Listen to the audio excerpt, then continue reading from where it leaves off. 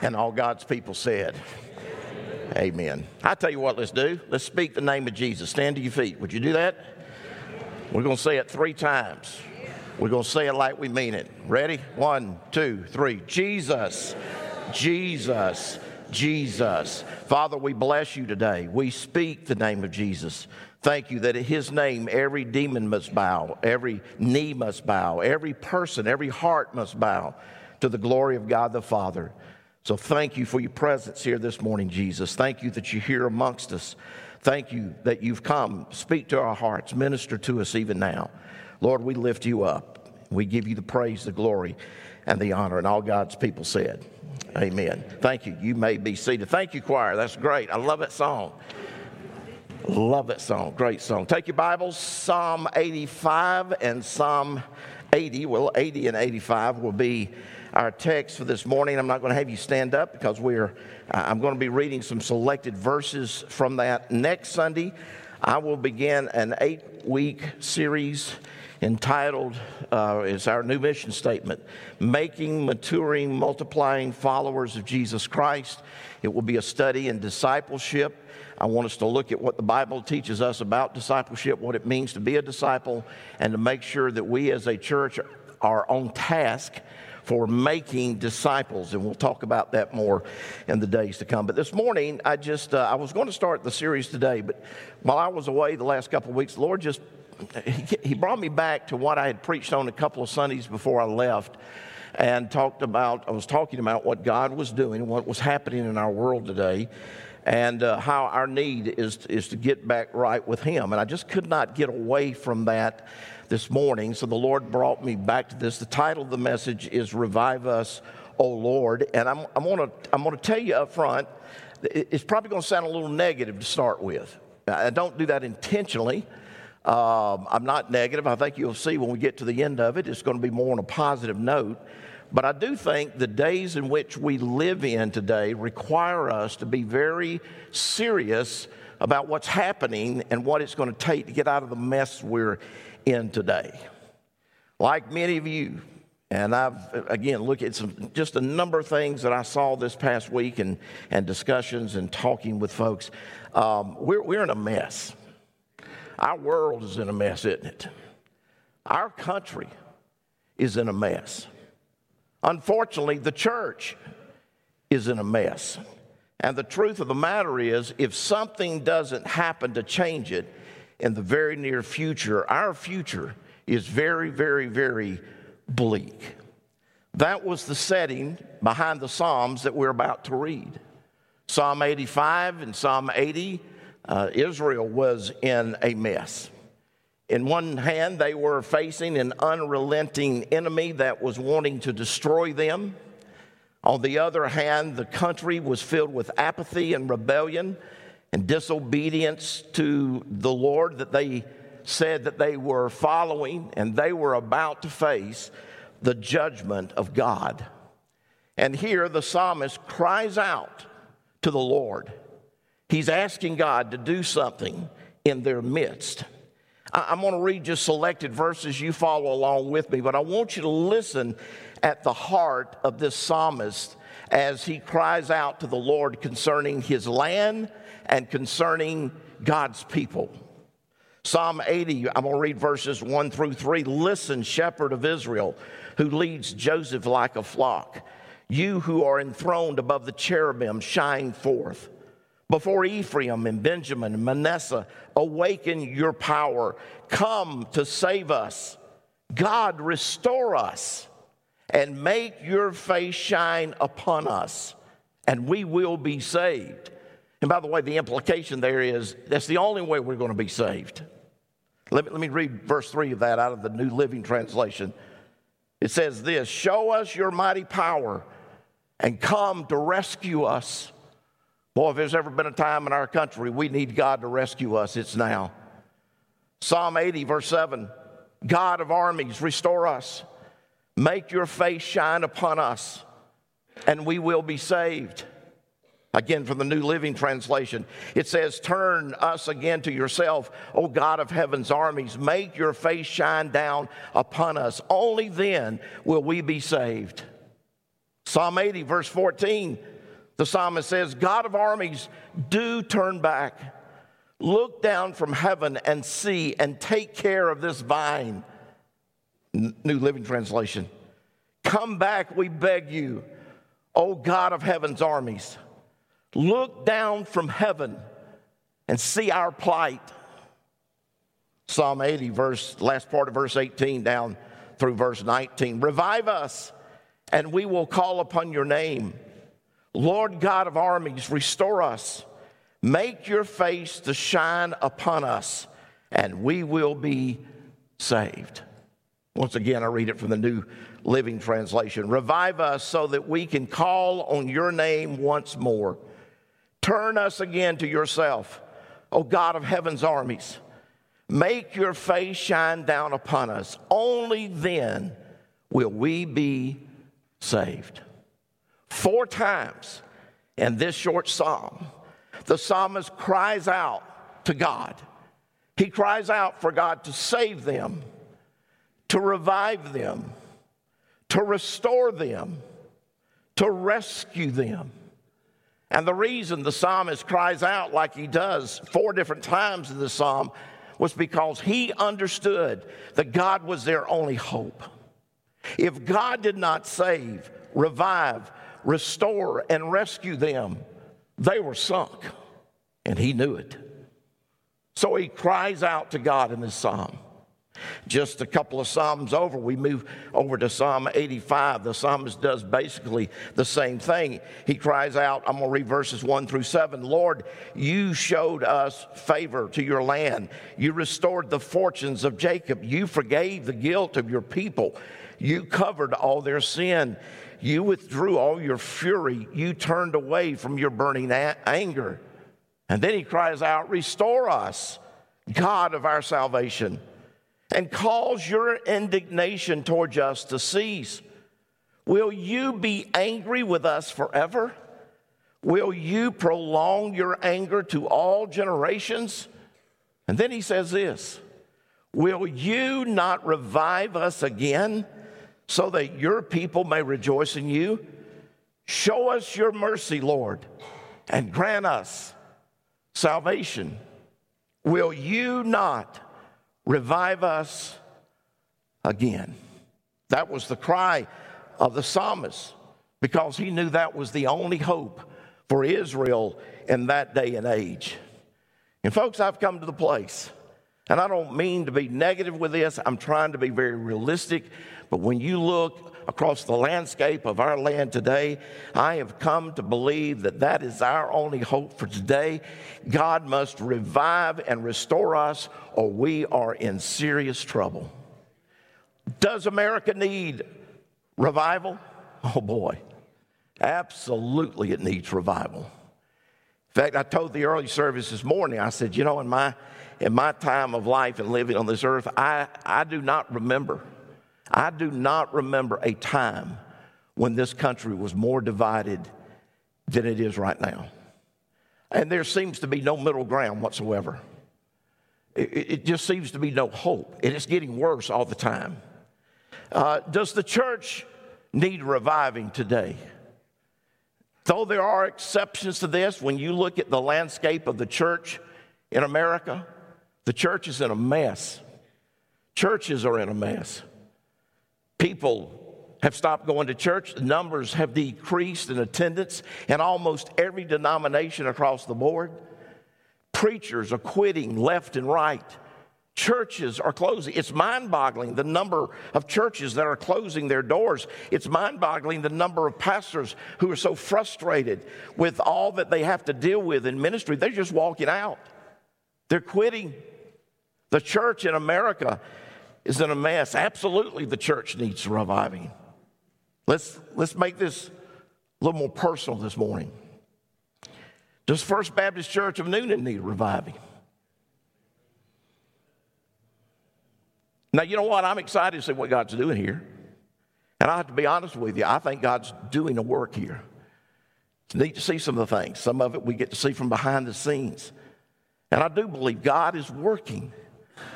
But folks, this church needs reviving. That's really what we need. We need to allow God to stir us afresh and anew. We don't need to be talking about what it used to be like. We need to be talking about what God's doing right now. We need to see his hand upon this church and working in powerful ways. We need to be revived. And again, folks, the truth of the matter is, if God does not revive us, if he does not revive this church, where will this church be 10 years, 20 years down the road? We may well be in a mess just like many other churches. Let's make this even more personal. Do you need reviving? Do you know why the church needs reviving? Because church members aren't living in revival. Amen or me? You know why America needs reviving? Because churches aren't living in revival. You can't point the finger any farther than yourself. Do you need reviving? By the way, I almost blew out my voice in the first service. So if it just goes, will y'all stand up and sing that song again you just sang? Would y'all please do that? We need revival, folks. I need revival. You need revival. And when God restores us, hey, if you're not walking with Jesus like you once walked, if you're not excited about living for Jesus, if you're not serving him faithfully, oh, so many in the church, they just go through the motions of religion. They come to church because that's what they've always done. It's just expected. They don't come because they're excited about joining with the saints of God to worship the Savior. It's old hat to them. There's no joy. There's no excitement. There's no desire to serve Jesus. And then we wonder why our churches are in such a mess. We need reviving. How will revival start in America? Here's the answer. When God's people get right with him and start living fully for him, that's when it will start. Well, preacher, I thought it's when them heathens out there get right with God. That's when revival's coming. Well, I grant it, the heathens need to get right. And I also have found and seen over the years, folks, when the church gets right, the heathens start to get right. One of the reasons the heathens don't get right is because they look at the church and they don't see any difference in the church and the rest of the world. They don't want what we got. When we get right, it makes a difference. God spells that out for us, 2 Chronicles 7:14. You know this verse. If my people, God's people, not the heathen, if my people who are called by my name, humble themselves, pray, seek my face, turn from their wicked ways, then, and only then, by the way, will I hear from heaven, forgive their sin, and will heal their land. Now, I want to be absolutely clear on this. Revival is a sovereign work of God. But God has also made it clear in his word that when his people respond to him in certain ways, he will revive. Though revival is a sovereign work of Almighty God, it really starts with us, not the heathen out there. Revival starts with God's people. How will revival start in the church? It starts when God's people get right with God and start living under his lordship and his rulership. That's when it will happen. I mean, my goodness. And I know this is true here, but it's not just true at First Baptist Newnan. It's true at most churches I know of. I asked Claire this morning how many members we have in this church. I think we have on rolls, where's Lee? 2,500 or so, somewhere in that neighborhood, 2,000, that claim to be members of this church. On a good Sunday, what do we run? 500-600 people maybe? And I realize we have some folks who just can't be here that would love to be here. They just can't. And their heart's here, but they can't be here physically. And I do realize on any given Sunday there are some people who are out of town and obviously could not be here. But we got hundreds of people that haven't put foot down in this church in years. We've got many people who come once every 3 or 4 months. And you ask them, are you a regular church attender? Oh, yeah. I go to church regularly, about 3 times a year. I'm regular.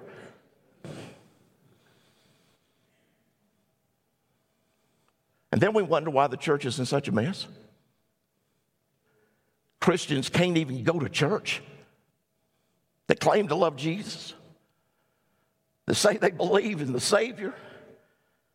And then we have a host of people who do go to church, that when they walk out the doors of the church, they act just like the world. They talk just like the world. They follow the world. And there's no difference in their life. And then we wonder why our churches are in such a mess. And then we wonder why our country is in such a mess. We need revival, folks. Listen to me. Revival in America will not come until the church experiences revival, and the church will not experience revival until its members experience revival and starts living for Jesus. Amen? Now, some of you didn't say amen there because you can't. And that's why we're struggling today. This is where we are. This is why we need to cry out as the psalmist cried out. Oh Lord, will you not revive us again? A few weeks ago, Robin made me do something I didn't want to do. We had a mess in our garage. We moved 4 years ago to the house that we're living in, and we downsized. In fact, we downsized almost in half. We thought we had thrown out a lot of junk and got rid of a lot of stuff, but obviously not enough. And our garage had gotten so full you couldn't put a car hardly in there. So after Christmas, putting up Christmas decorations, guess what? Let's do something with the garage. So we went through everything to see if it was more that we could throw out. Now, when I packed up full-time ministry for the last 3 churches I served over a 30-year process, I had, at all those churches, I had a large office and I had a huge study where I had massive books. I mean, massive books. And all of a sudden, I wasn't going to have a study and I wasn't going to have an office, and I had to move all of my stuff into a 10 by 10 room with also my man cave stuff. I thought I threw out a lot then, but as I was getting rid of stuff or giving stuff away, I kept finding these things. Now, I think I will save that. I might need that somewhere down the road. You ever done that? And I bought a whole bunch of those black tubs with yellow tops, and I stuck it in there thinking, I'll remember that one day, and I'll find it, and I'll use it again. And Robin reminded me the other day that if you ain't needed that in 4 years, you ain't going to need it from here on out. Get rid of it. Amen? We're going to see a marriage counselor now, by the way.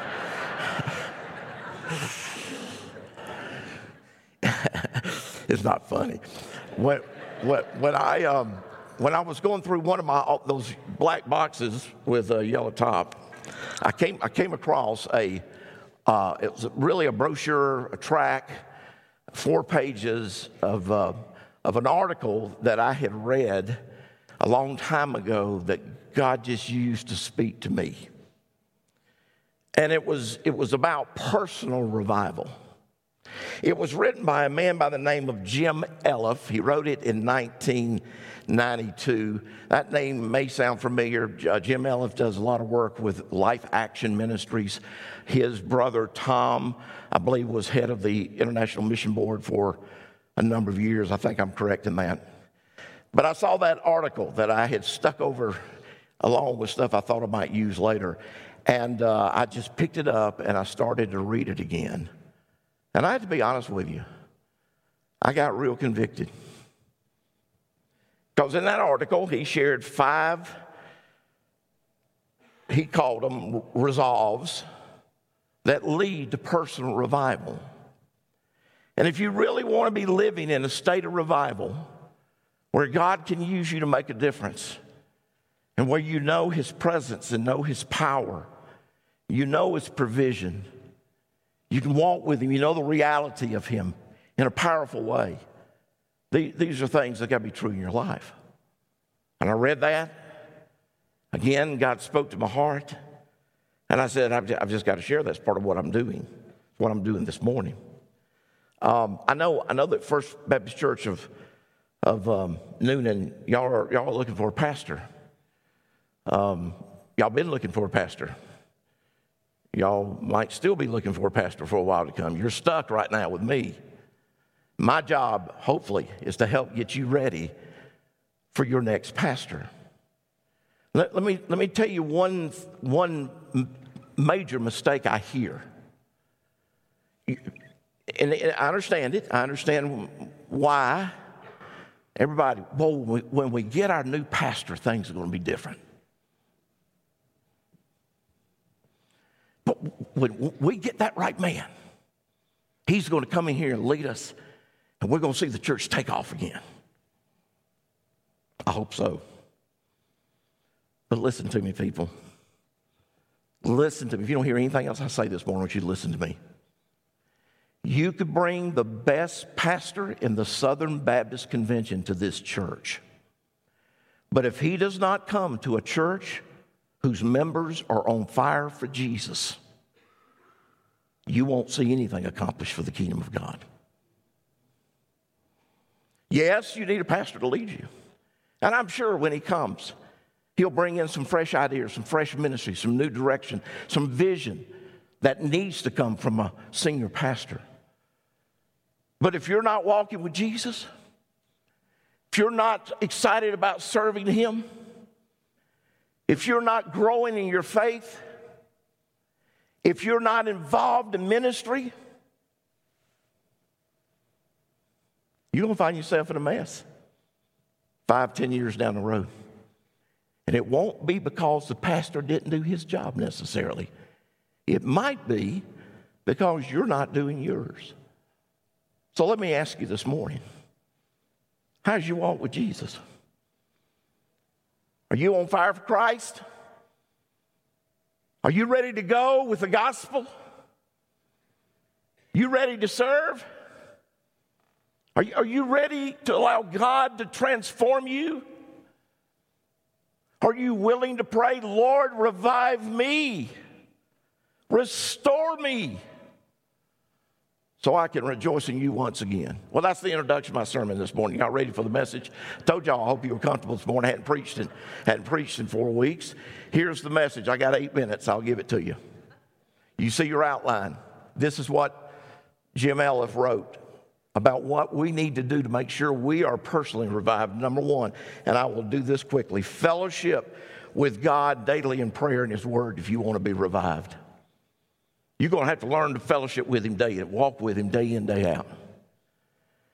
None of us would think about only eating 1 meal a week, would we? Now, some of us could afford to do that for a little while. But if you only ate 1 meal a week for a whole year, where would you be physically at the end of this year? You wouldn't be able to function, would you? You'd be so weak. You'd be sick. How many Christians don't ever fellowship with God in His Word and spend time with Him in prayer and seek His face? How many people do that? The only time they even think about God is when they come to church on Sunday, and then they wonder why their faith is so weak. One of the things that radically changed my life is when I learned to fellowship with God and get in His Word on a day-by-day basis, listening to Him, praying to Him, letting Him speak to me out of His Word.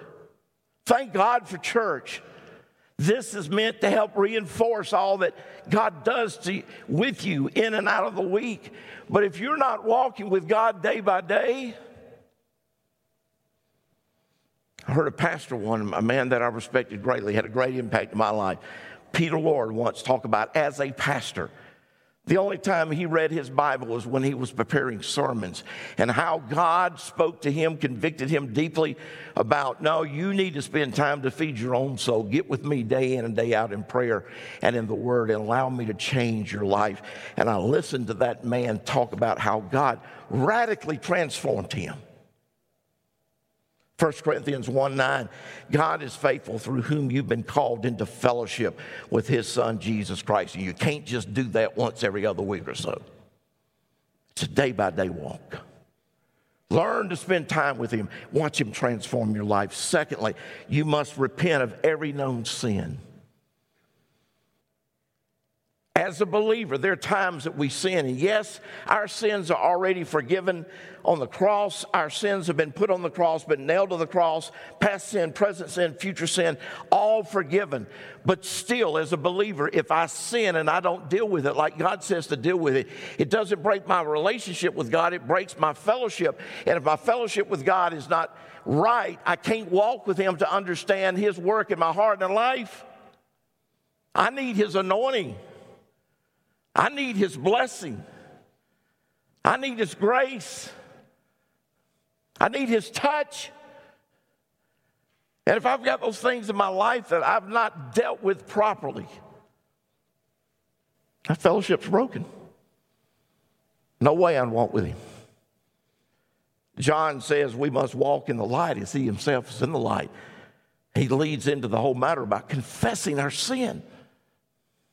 Thirdly, this morning, if I'm going to have God revive me, I must forsake all questionable practices. Now, I probably ought to stay on this one for a long time. We've lost this in our world today, but questionable practices are those things in the Christian life that maybe the Word of God doesn't speak directly about, but they're things that can bog us down. And there are a lot of things out there in life that I have to learn to discern, to put away if I'm going to walk with God in a powerful manner.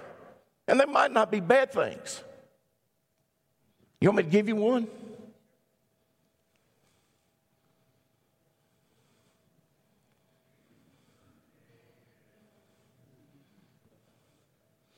Have you noticed how people use this nowadays?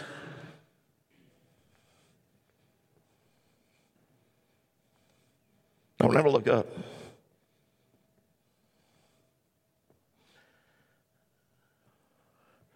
We're stuck in the, nothing wrong with this. Hey, thank goodness, but this is my brain. You understand this?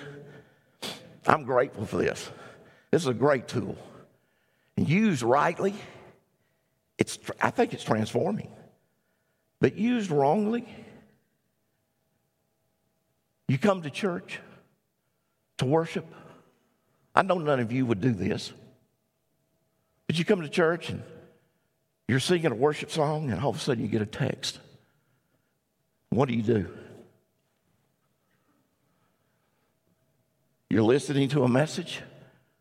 You get an email. You're not fellowshipping with God. You've allowed this to break your train of thought, interrupt your worship. You're spending time with God in prayer, and you don't turn this off. You stop praying to Almighty God. Let me see who's texting me. I got news for you, folks. There is nobody any more important than God.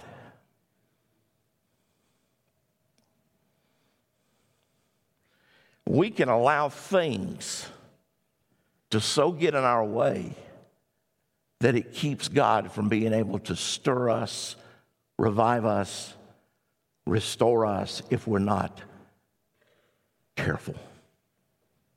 While this can be a blessing, it can also be a curse. Fourthly, this morning, if we're going to have and experience God's reviving work, we need to make sure that we make right any wrongs between yourself and others.